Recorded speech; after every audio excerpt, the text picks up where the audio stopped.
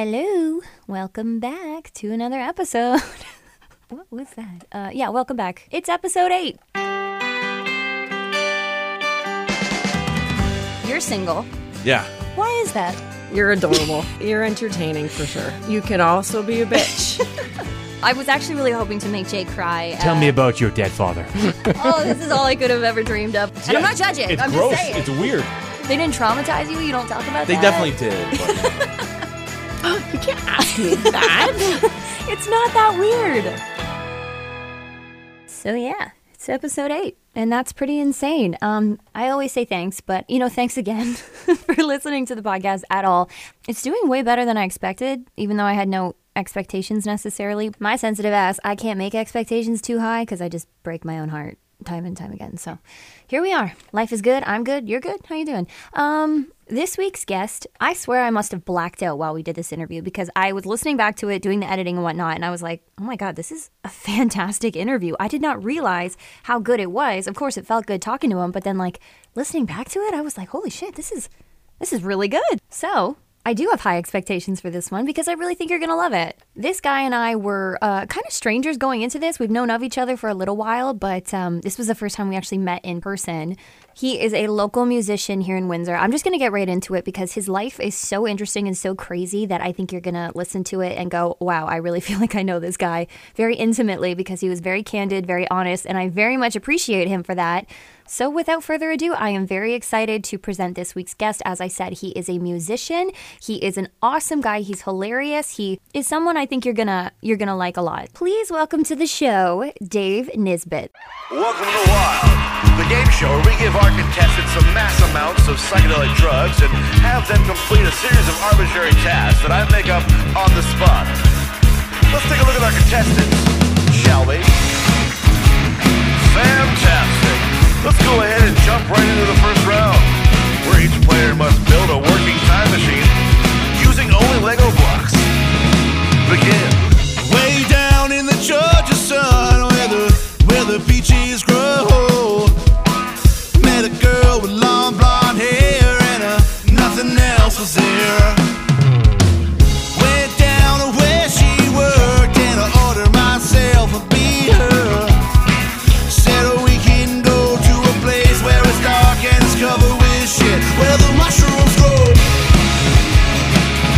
Where do we go? Where the mushrooms grow. Where we go? Tell me how to say your last name. Nisbet. Nisbet, Dave Nisbet. That's what I thought. Yeah. Kind of sounds like Bizkit. Biscuit? Yeah. like fucking Limp Biscuit? Limb Bizkit. Yeah. That's what I'm thinking here. Yeah. And it's also great to meet you. Good to meet you as well. Yes. Yeah. Okay, so we're going to get deep real fast. Why not? Why not? Go ahead. Why not? Well, no, we'll start with some of the more basic questions. Actually, I'm going to ask you, I'm going to do this in kind of reverse order because what I usually do is I will do a whole interview with somebody and then at the end I will give them quick questions. But because we don't know each other practically at all, what we'll do is I'll start with the quick questions and then we'll move on from there. Cool. Sound cool? Yeah. Okay, so my first question that I'm going to ask you, Dave, is do you consider yourself an introvert or an extrovert? Oh, I am definitely an introvert that really enjoys attention. It's weird. I know it's really hard to explain that sort of thing. Yeah. But my favorite thing to do is to be by myself, listening to a podcast, and playing a game on my phone. Favorite thing to do. Sure. But I also enjoy going out and playing shows and then having everybody after the show going oh, that was great, or that was all right, man. Anything like that is fine with me. I enjoy attention when I want it, I guess is what it is. Sure. Yeah. I mean, everybody likes praise, right? And then attention, I shamelessly call myself an attention whore all the time. Right. I wouldn't be here if I wasn't. Well, I guess, yeah. And I think it's probably the same in music, too. Absolutely. Well, if you're going up there and you're shy, especially for me because I'm the front man of both of my musical acts I'm involved with, 2 of the 3 anyway. If you're going to be shy up there, you're going to be looking at your shoes the whole time. Yeah. They're not going to connect with you, right? Yeah. You have to connect with the crowd, right? Yeah. But live on stage, you're looking at somebody who's either rocking out to music or being sad about the song you're playing, because I play some sad songs. And I recently started looking in their eyes, too, and you connect, and they become part of the show with you. Yeah. Right? So if you're not the guy going look at me, I'm looking at you. Yeah. They're going to be like, okay, that was an okay band, and they'll forget about you. Yeah. Right? And like this, being in radio or being on TV or whatever, you have to be the guy going you want to look at me. Yeah, you want to hear me. Or else, why am I here? Yeah. Well, actually, something that I value now is learning to be just as interested in other people as I feel I am interesting. Right. And I feel like through radio, working in radio, I feel blessed that for so long, I feel like I was like, pay attention to me. I have interesting things to say. You know what I mean? Right. And this is just like pure honesty. And so now that I have this I guess, platform, now the podcast is like, well, I want to talk to people who don't have as much of a shameless opportunity to say, I'm interesting and listen to what I have to say. Sure. Because everybody is interesting, and that has just like stuck with me. And that's why I want to interview people and hear about what makes them interesting. Even people who think they're not interesting, they 100% are. Well, they have something for sure. Yeah, everybody has something. Sort of like, I forget sometimes that people can't just make music. Yeah. Like not everybody can just like make a song up. Yeah. Like on the spot, it won't be good, but it'll be a song still. It'll be something. Some people can't even play a chord on a guitar. Yeah. Right. And like to that person, it might be amazing to them. Yeah. Because they can't do it themselves. Right. I understand that fully. So you say you can write music really, really fast. Do you have a song that's out that was like a really short, easy to come up with one? Yeah, actually, and it's the one that I think, I'm not saying people know it, but like if people did know any of my songs, it'd be this one. Okay. That's a song called Scared, and that one I wrote literally as long as the song is how long it took to write it. Interesting.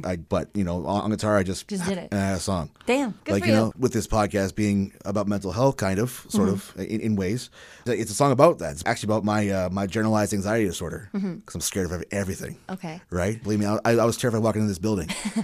So you say that you have this anxiety disorder. What did you say it was? Generalized anxiety disorder. Okay. It's like, so there are many different versions of anxiety. Yeah, Right. I'm sure But there's tons. There's Yeah. a bunch. Yeah. There's a bunch. Right. Yeah. You sort of have all of them, but in varying levels. Is my understanding of how that works. Meaning that you have a lot of varying degrees of anxiety towards different situations and in different environments, I guess. Is there one in particular that's really bad for you, or? Yeah, it's like financial. It's like a financial thing. Always worried about if I'm gonna have enough money for this, or if my debt's gonna get too high. Sure. That sort of stuff. There may not be a specific name for that. It might be lumped in with something else. Sure. But I definitely say like the future is a scary thing. Is for it me. kind of like a doom thing? Like Yeah. I feel like I've talked to a lot of people who have a anxiety towards the future in general, or just feelings of like cynicism towards like getting older or anything like that, because they think that we're doomed, and like especially this generation monetarily and stuff like that, we're kind of screwed from the get-go. Yeah. And it's wild how it's like universal, but it doesn't feel universal. It feels very personal. It feels very like singled out towards us. Yeah. It seems anyway. I mean, it's sort of like this thing. I've been saying this for a while now. Like I'm assuming we're generally the same age. Sure. I'm 31, and I feel like we're sold this dream. Like you get a job at Chrysler or Ford or something, and then you get the dream. You get the house, you get the kids, you get the cars, whatever. And then you live your life like that until you retire at like 45, and then you're good for the rest of your life.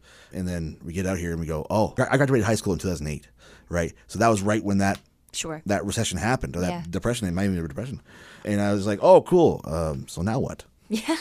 What does this mean for me? What does this mean for me? Like, how am I gonna live my life? But then the next generation, Gen Zers, I guess, they were raised with there's nothing secured. There's nothing solid. There's nothing concrete. Yeah. So get used to that, and they did. Yeah. Like if you look at any of these kids in that generation, they're so confident. Yeah. Just whatever they feel is right to them, and that's so amazing. Sure. I wish I had that. Sure. A lot of people of my generation and older might be like, oh, these damn kids, and they're so smug. Good. Be smug. Yeah. Go out there and get what you need, because unfortunately, my generation and older were taught to just follow what the leaders say, and then you're going to get what you need in life. Not now. Yeah. Not now. Yeah, I think it's interesting also I guess like awareness of trauma and psychology and stuff. Something that I have been paying attention to lately is how many people are like kind of self-diagnosing themselves with all of this different stuff. Yeah. And to an extent, it's wonderful, because at least they are aware of certain conditions, certain circumstances, and reasons why they might be the way that they are. Sure. We are able to kind of sit back and say, wow, our parents made the decisions they did because of trauma, shame, yada, yada. Like we can at least have an understanding of that when maybe they didn't have it in their time. But then again, I'm sure my mom can also sit back and say, yeah, my mom, my grandma now, made the decisions she did because of this and this and this in her life. Right. And I have a lot of faith in like future generations being aware of real mental issues. And obviously we're already at a place where like we're trying to destigmatize it. Sure. But now what I'm finding, and I don't mean to be negative, but I'm finding that this whole like there's a stigma around mental health, like that's becoming the stigma. The whole like we're just throwing the word stigma left and right, and it's just I'm going way off track. No. But it's interesting to just see the progression of like awareness. But I think like awareness is maybe going too far, is what I mean, in terms of people thinking that they can watch a TikTok and all of a sudden they're diagnosed with ADHD or something like that. You know what I mean? Absolutely. You know, and that's something I've been saying too for a bit now, is that like it's almost becoming trendy to be mentally ill. It's like, hey, listen, if I could choose to not be this way, I would choose not to. And if you're going to self-diagnose and stuff, then you have to be responsible for making sure that this isn't a continuous thing. Like, diagnosis isn't just a diagnosis and you walk away. Like, now you got to do the work. No, exactly. What are you doing to fix that? Yeah. Or do you want to just sit in it? Because if you truly were, you wouldn't want to sit in it because you didn't choose that, right? This isn't everybody. This really isn't. No, It's kind it's of not. just a select group of people that I've been maybe paying attention to. People in my own life, to be honest. too. And it's just hard to like feel as though you can talk about your real issues among people who are pushing the idea of having real issues. Because it's so diluted now. It's so now there's so much saturation of these people, whether it's real or not now. If you actually truly are mentally ill, then get help. Yeah. Right? It's hard. And I really do try and be as mindful as I can. I like, my grandfather committed suicide. I've been aware of it since I was a kid. So like mental issues have always been something that it's like, no, you take that seriously. Well, yeah, absolutely. And that actually goes back to what we were talking about earlier with the whole like generations getting better at understanding mental health. So your grandfather's generation, you stuff that down. Oh, totally. As opposed to talking about it, because if you talk about it, then you're a wuss. Our generation got better. We were told that, like, okay, get help, but like maybe do it in private. Sure. But now the Gen Zers, it's like, no, be open about it. Yeah. Be yourself. Yeah. If you got a problem, then maybe take a day off work. This is a really dumb example, but have you seen The Batman, the one that just came out? Actually, I was going to last night, but then it got rained out. We were at the drive-in, so. Oh, shit. Yeah. That sucks. Okay, well, I've seen it twice. An example in that movie, there's this, like, it's not a spoiler, but there's this big idea that Bruce Wayne's mom was like in a mental facility, and so like through the mayoral campaign they had to like stuff it down. This is not going to make sense to anybody who doesn't whatever, but it was just like this whole idea of like your father was trying to protect, your mother from the media because they found out she was in a mental institution. And now it's like, why would that need to be covered up? It's like, but I mean, this was a different time when whatever. It's just it's a stupid example. I mean, I'm a Twilight kid, so that was very important to me. Yeah. That's why I've seen it twice. Okay, so another back question. This isn't a quick question. Are you close with your family or your parents? This is what's going to get deep. Yeah. So my family is an interesting one in many ways. I can tell that by the neck tattoos. Yep. There's only a certain kind of person who wants a neck tattoo. So my dad is mentally handicapped, actually, from birth. He won't progress basically past the age of 14. So it's like I have a little brother basically for a father. And actually, it was kind of funny because when I was 14, even because we were carbon copies of each other, like I am my dad's kid. There's no way to fight that. Sure. We look exactly the same. But when I was 14, we'd have a lot of fights because it's like two 14-year-olds in the house. Sure. Yeah. Right. It's all testosterone and And I'm sure it's probably really complicated to be 14 and have to process, We'll have to process being now the man of the house. Yeah. Right? Exactly. All of a sudden, out of nowhere. Because, like, up to that point, you think, oh, I got a dad and a mom. Mm-hmm. Not realizing you got a mom and a brother, basically. Yeah. And then my mother, around that time, because of how things were going, she started drinking pretty heavily. I don't see her that much anymore, so it's hard to tell if she is anymore. But so I have an alcoholic mother and a mentally handicapped father. Wow, that is an HBO show. It sure is. It sure is. I have a brother. I wear everything on my sleeve. Sure. My emotions are out there. Like when I'm having a shit day, you know it. Like Eeyore. Your emotions are front and center. Life is sucks, man. But then when I'm having a good time, it's obvious too. Yeah. Right. It's out there. I'm goofy, wacky, whatever. Yeah. My brother, though, everything rolls off his back. Doesn't matter what happens to him. He's like, yeah, whatever, move on. Life moves on. So is he older or younger than you? Younger. Okay. Yeah, 3 years younger than me. Okay. He's a great dude, man. And like he's started to get, the fat that comes from the certain side of the family. And he's like, nah, started working out. Where I'm like, I'm getting fat. Yeah. Sure. So if he has a problem with something, he'll either do something about it or just choose not to invest in it. Yeah, it's perfect. Like I'm very proud of him for that. He's a great kid. He's not a kid anymore. He's an adult. Even though I still call him Mikey, I probably should stop calling him Mikey.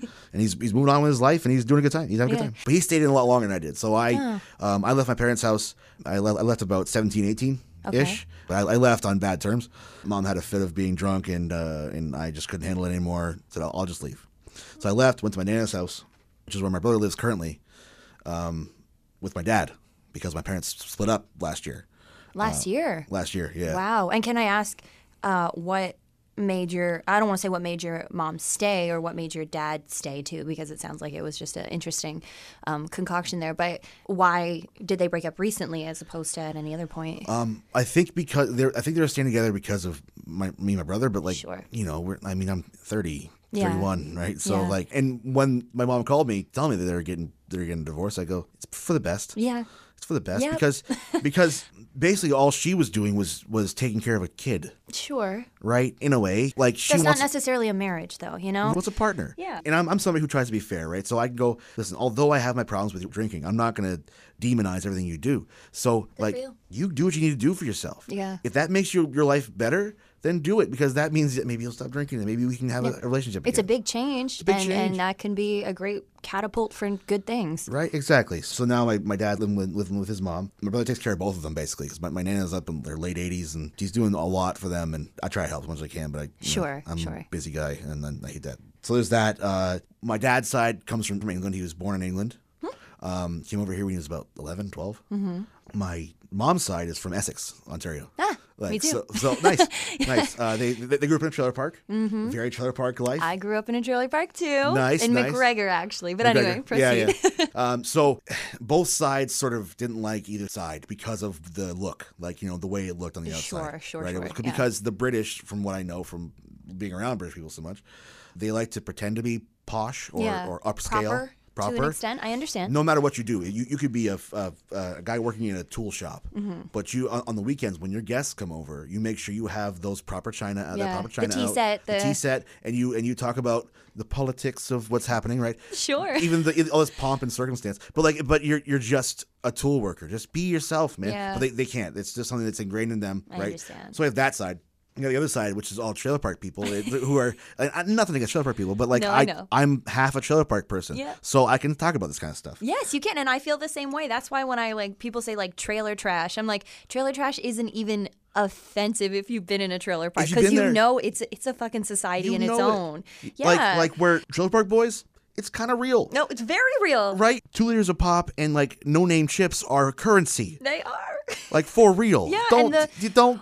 I don't know about Essex Trailer Park, because again, I was a McGregor Trailer Park kid, which is even, I don't want to say less than, but it's different from Essex Trailer Park. Essex Trailer Park is posh to us, but McGregor Trailer Park was like the pool that they had there, because we had a community pool. It was like the breeding ground for like bacteria and Anything crazy you stuff. want. Do you know how much blood was in the pool? Other human parts and things in the pool. Parts. It was not parts, but I found an arm. It was just insane. There's always an ambulance around. It was just wild. I had a neighbor when I was trying to sell chocolate for school, readathon or whatever the hell it was, and I went and knocked on. His name was Old Man Bill, and if you're from McGregor, you know Old Man Bill. Okay. I don't think he's still alive, to be honest, but he was a very angry man, and we knocked on his door, my stepbrother and I. We were trying to say, like, hey, we're selling chocolates, but he wouldn't come out. So instead, we're like, you know what? We were so dumb. We were like, we're going to buy him a chocolate bar. We're going to pay $2 and we're going to give him a chocolate bar for free. So we went to put it in his mailbox, and he came out screaming. And we were like probably 8, and he was raging. He's like, what the fuck are you doing? Blah, blah, blah, blah. And we're like, we're trying to be nice. And it was just so dumb. And we ran home. And that was just in it. Like, Old Man Bill was a figure, you know? Yeah, he was a staple. He was an icon, if you will. But yeah, I think they tore his house down, and it's a new one now. Oh, yeah, boy. yeah. Trailers are profitable as hell right now. Yes, they are. Oh, my Yes, God. they are. I mean, as somebody who just bought a house, like we Yeah. were looking at trailers too. We're like, well, maybe we can't afford it, get a trailer. And we're like, wow, even trailers are crazy. Insane right now. Even yeah. trailers, man. Like, it's a trailer. Give me a break. I know. It's a house that can move if you need it to. Yeah, yeah. It's crazy. Okay, so your parents, your relationship with your family is, I mean, it seems to be you accept it for what it is. Yeah. And that's kind of a beautiful thing. That's through therapy, though. Through many years of therapy. Yeah. I've been in therapy since I was 13. So not the same person, of course. I think I've had 14 or 15 different ones. Oh, but my Lanta. I've landed on, not at the same time, but I've landed on this guy, Dr. Andrew Taylor. Sure. Shout out. Shout out. Shout out Paragon. So I've been with him for about off and on 10 years. Yeah. And he's helped me a lot with that kind of stuff, with accepting who those people are and go like, yes, they may upset you, but they are your family. You don't have to be around them. Sure, yeah. They are just people. Yeah. But you have to accept that they are your family. Yeah, yeah. Right? And they're going to want to see you. Yeah. So we have that trailer park side and that posh side that are just trying to fight each other constantly, right? Like, I know how to put a suit together, right? suit? Yeah. From that posh side. I also really enjoy being in sweats and flip-flops and going to Walmart. Yeah, there's something that feels so good about sitting on your front porch drinking in the middle of the day, Oh, you know? doesn't it feel great? Oh, it's amazing. And just- like a good like trailer park yard sale, that will always be in me. Oh my gosh, Halloween in a trailer park. For best real. thing in my life. There's so many good things about them. Oh.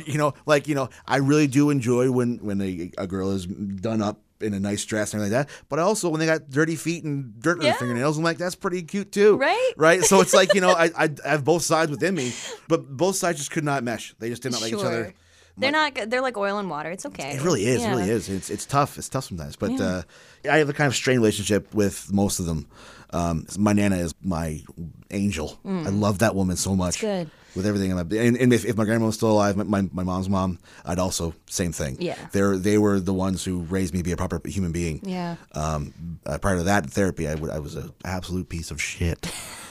But you know what? It's very, very important, I think, in like true progress to admit that like there were parts of your life that you shame is a subject that like I was just talking about it in the last interview. It's shame for so long was something that I was afraid to feel, and I didn't realize that I was going through life truly trying to avoid ever feeling real guilt or shame about the things that I've done or said or whatever, or the way I was raised or anything like that. And it wasn't until a couple of years ago when before I was here, I was working at a marketing agency that made me a different person. They were just really, really terrible and expected you to reform to become really terrible. So when I all of a sudden was sitting with my friends and my best friend Nisbet is telling me about something stressful going on in her life, and I wanted to turn to her and say, shut the fuck up, you have no idea what I'm going through right now at work. That was when I said, I do not like who I am right now because these are people I love, and I knew it. I was turning into somebody terrible, and I was treating the people that I love terribly, and it was, not just because of the job, but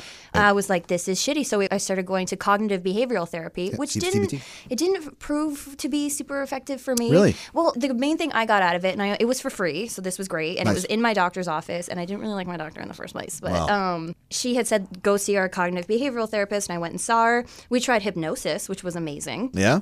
She did help me realize things, like some real moments of clarity, like the shame thing. She was asking me to like run through a scenario in which my boss had made me feel like really anxious in the moment because I couldn't walk into like the doctor's office without immediately bursting into tears for some reason. Wow. Like it was very strange. I was very anxious. That's a heavy reaction. Yeah. And like not even for anything that had to do with like my emotions or mentally. It was like for other stuff, I would just walk in and start bawling and being like, I need somebody to help me. Yeah. So anyway, I started seeing this girl and I was running through a scenario where I said, my boss would walk in and I would, and this is the scenario. And she would say, well, how would it make you feel when she said this? And I was like, ashamed. And then all of a sudden I just kept saying shame, shame, shame, like over and over again.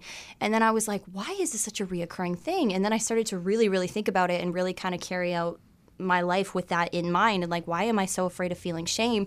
And then the moment I had the chance to get out and do this, I ran for it. And now I have an opportunity to talk about shame and understand shame. And I started reading books about it. And there's this one book called The Gifts of Imperfection by Brene Brown, which Brene Brown is like a Southern white lady. And she's like, she's really phenomenal. And this book totally changed my life and my relationship with shame. And there was a real uncomfortable period of coming to terms with your shame where you have to acknowledge all of the things you've done and said. And I will be laying in bed all of a sudden and remember something I said on the school bus that was, derogatory or something like that. Sure. But it is so necessary if you want to be free of shame. Well, with anything that you've done in your life, you have to face it. If you don't face it, then you're not going to get rid of it, right? Not even get rid of it. Like when it comes to shame, that's something you've done in the past, you have to acknowledge you did it.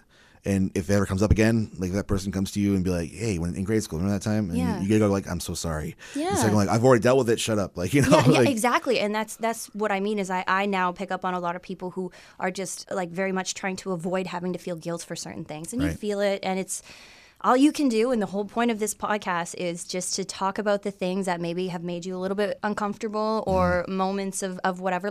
Yeah. Okay. So your family.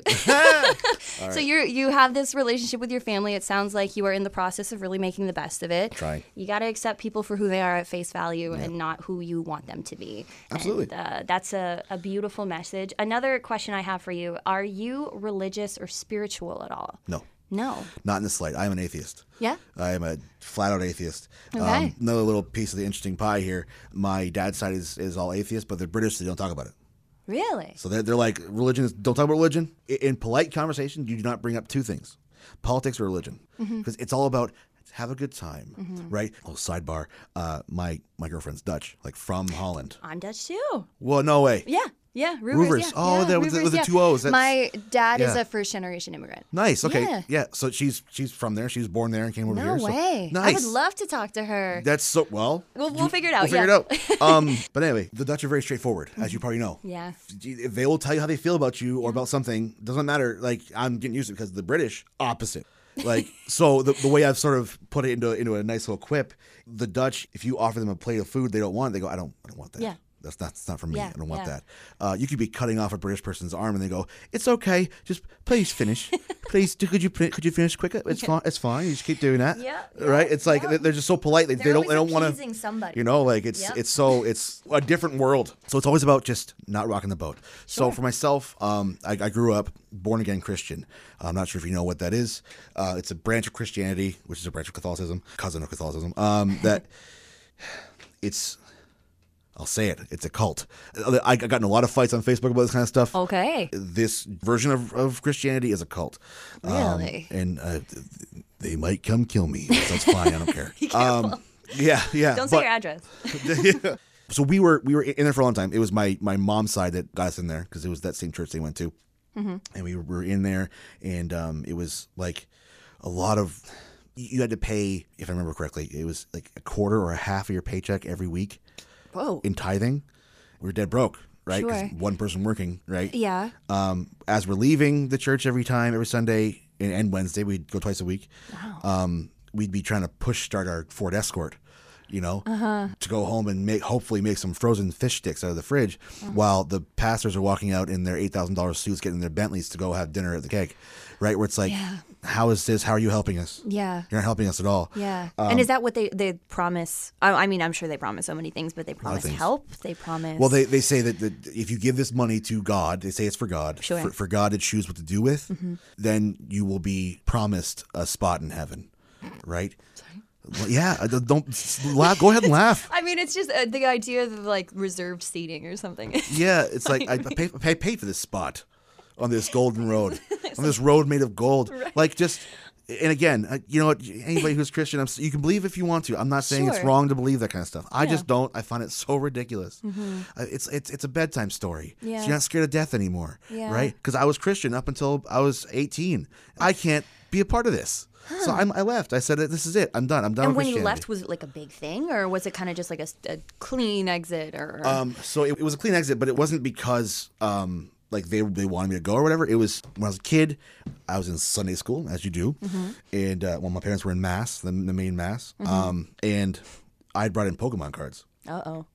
And so I'm sitting there with them, looking at them, going, "Oh, Pikachu!" Yeah, cool. And teacher goes, "David, what do you have?" And I go, "Pokemon cards." Because I'm like, I don't know. My mom gave them to me, and she's the Christian one, so what do you want me to do? Oh my!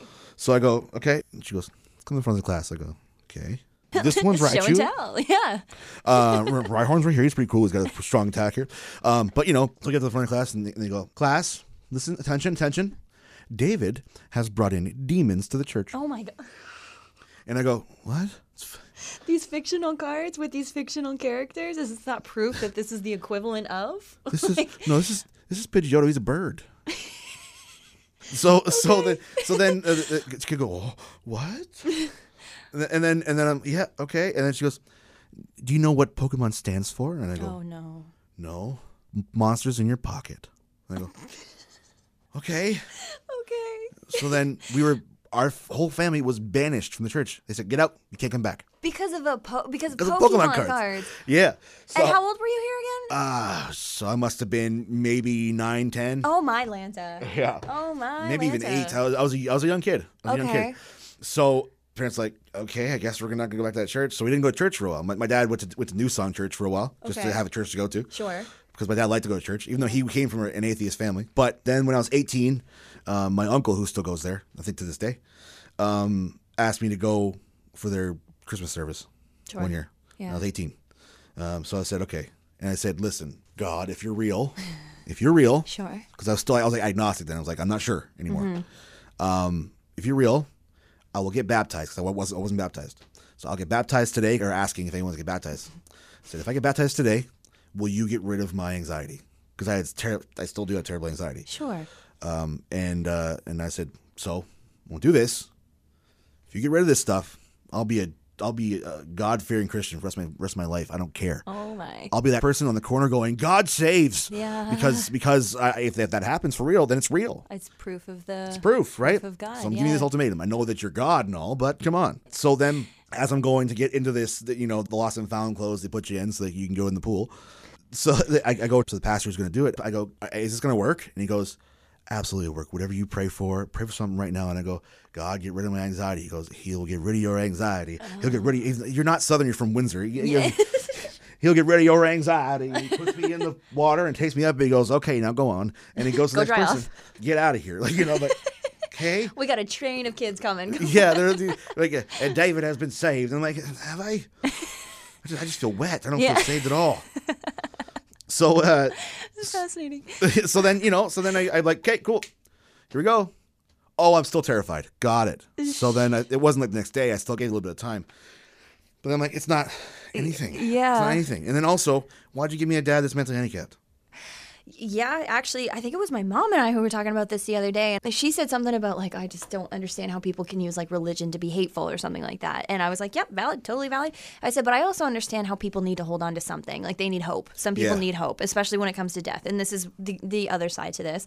And we were talking about this. I'm like, you also have to think about these people who, like, during the Holocaust and, like, in these concentration camps who had all scrawled on the wall, like, if God is real, we wouldn't be here or something like that. And that kind of stuff. I understand every single aspect of this in terms of I understand why people need hope, and I understand why people absolutely despise religion. And, it actually comes back to shame in a lot of ways, in the way that you are taught how to be through shame and stuff. But there are also these people who are so progressive in terms of religion, and we have, like, transgender pastors. Like, we have people who are, all that kind of stuff. And you have to respect it all. But I also understand how if you are paying into something and you are not seeing results, you're gonna get frustrated.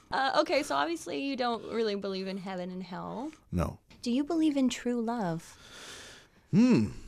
Yes. Yeah. Yes, I believe, but it's not this, like, one person out there that is, like, your soulmate and you're meant to meet them. I don't think it's that. Sorry, Mel. I know that you probably believe that, but I don't. It's just because if that was true, then how come everybody meets that person in their same town?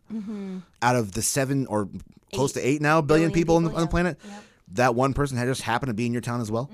It just so happens? Yeah. I don't think so. Yeah. I think that true love is born from a lot of work, from a lot of trusting that person with your heart. It sounds kind of lame. No, it's not lame.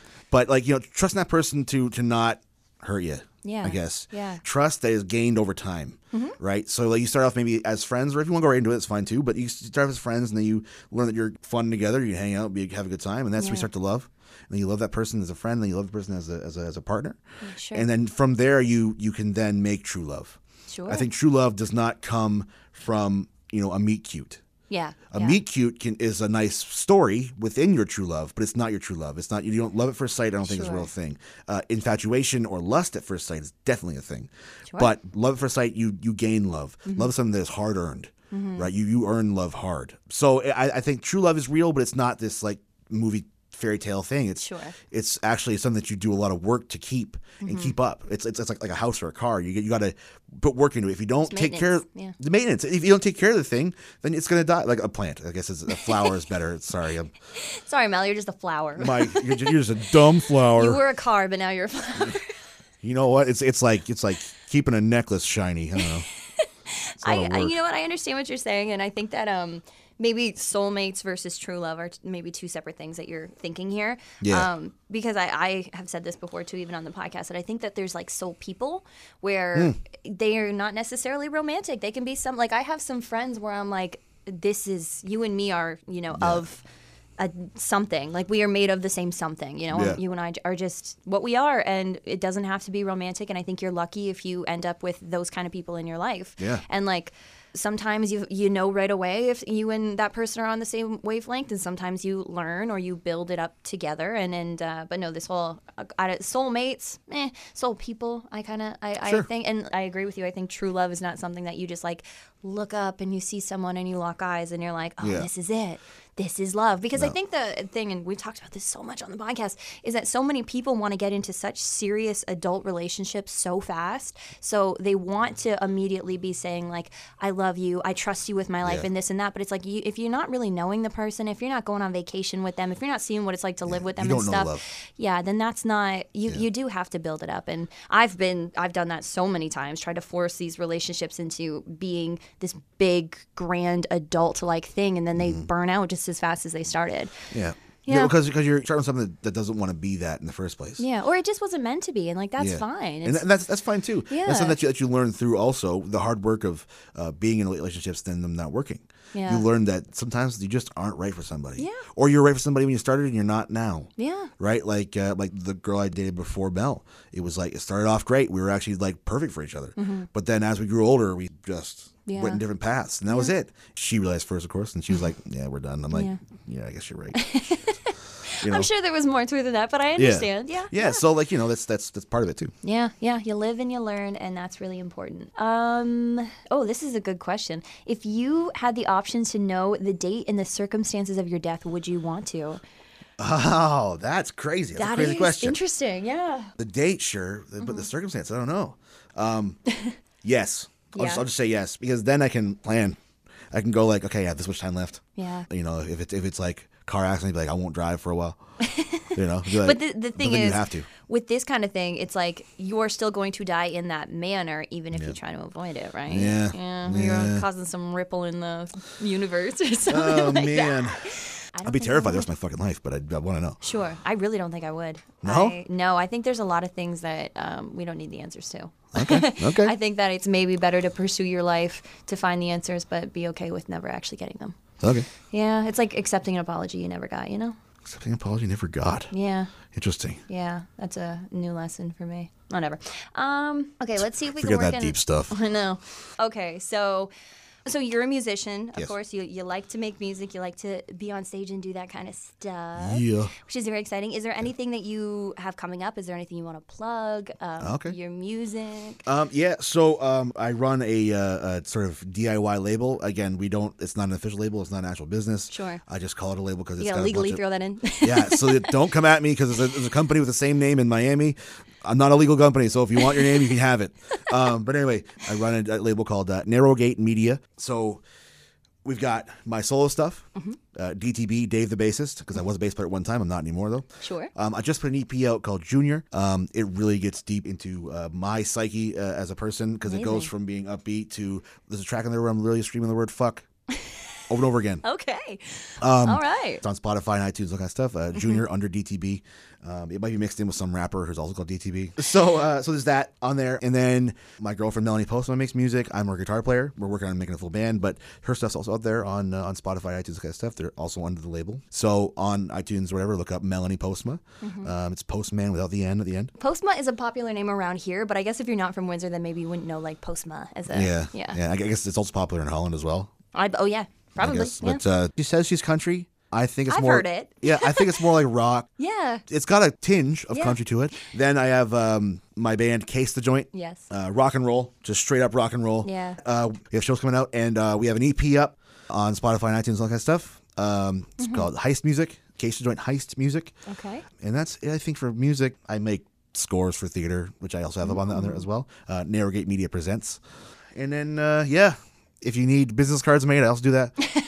So it sounds like you do a little bit of everything. And where can people like find you or get in contact with you? Do you want to share that? Or yeah. So on Facebook, Dave Nisbet. Yeah. That's just it's my personal account. You can go there, or on Facebook through any of the other band things. That's basically the best way to contact me for anything. And I do graphic design. I do music made. I can work something out with you. Sure. But Yeah.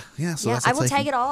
I'll link everything the best I can. And yeah, you can also, come back anytime because thank you so much for taking the time today. Of course. And yeah, I will be inserting your music into this too. So. Oh, okay. And yeah, thank you so much. I hope you enjoyed that chat with Dave. He's awesome. His music is awesome. You're going to hear some more of it in a second. But the next episode, episode 9, man, that's crazy. It will be out May 19th, and I'll see you then.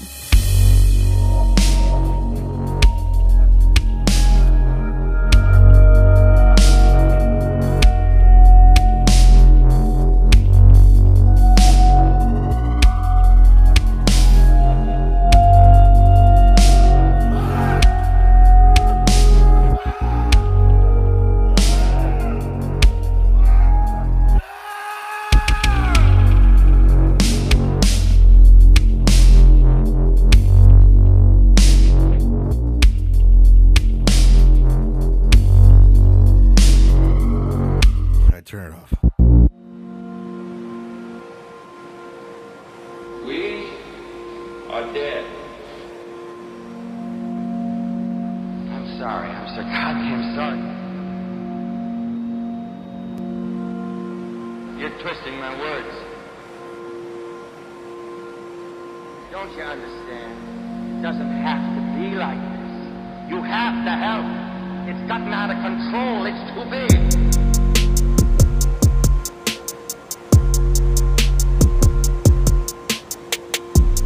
It is a dream that should not be allowed to die. I drink too much. I get in trouble a lot because I talk too much. Sometimes I have an imagination that's a bit too vivid. Something's wrong and I don't know what it is. It comes at a time when one at a time they all fall down.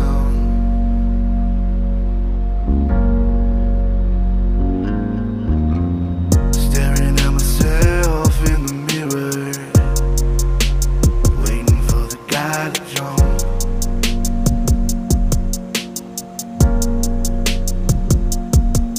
I look for the signs, visions clearer, memoirs of a jaded slump.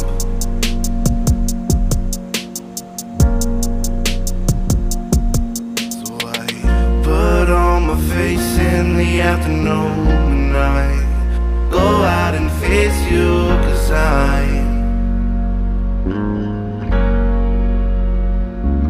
I'm a fake.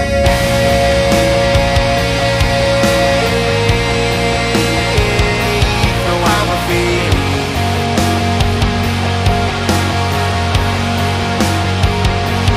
I'm a fake.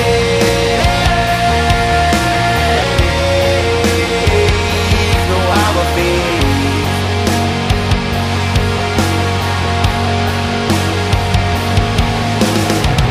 Don't care if I'm someone, no one, or everyone. I just wanna be me.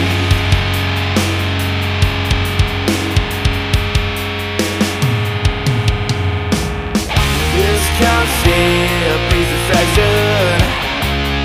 Just follow my lead.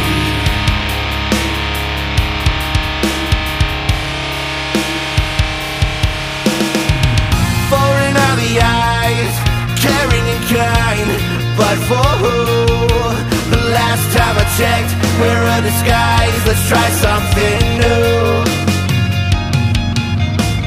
I want you out of myself.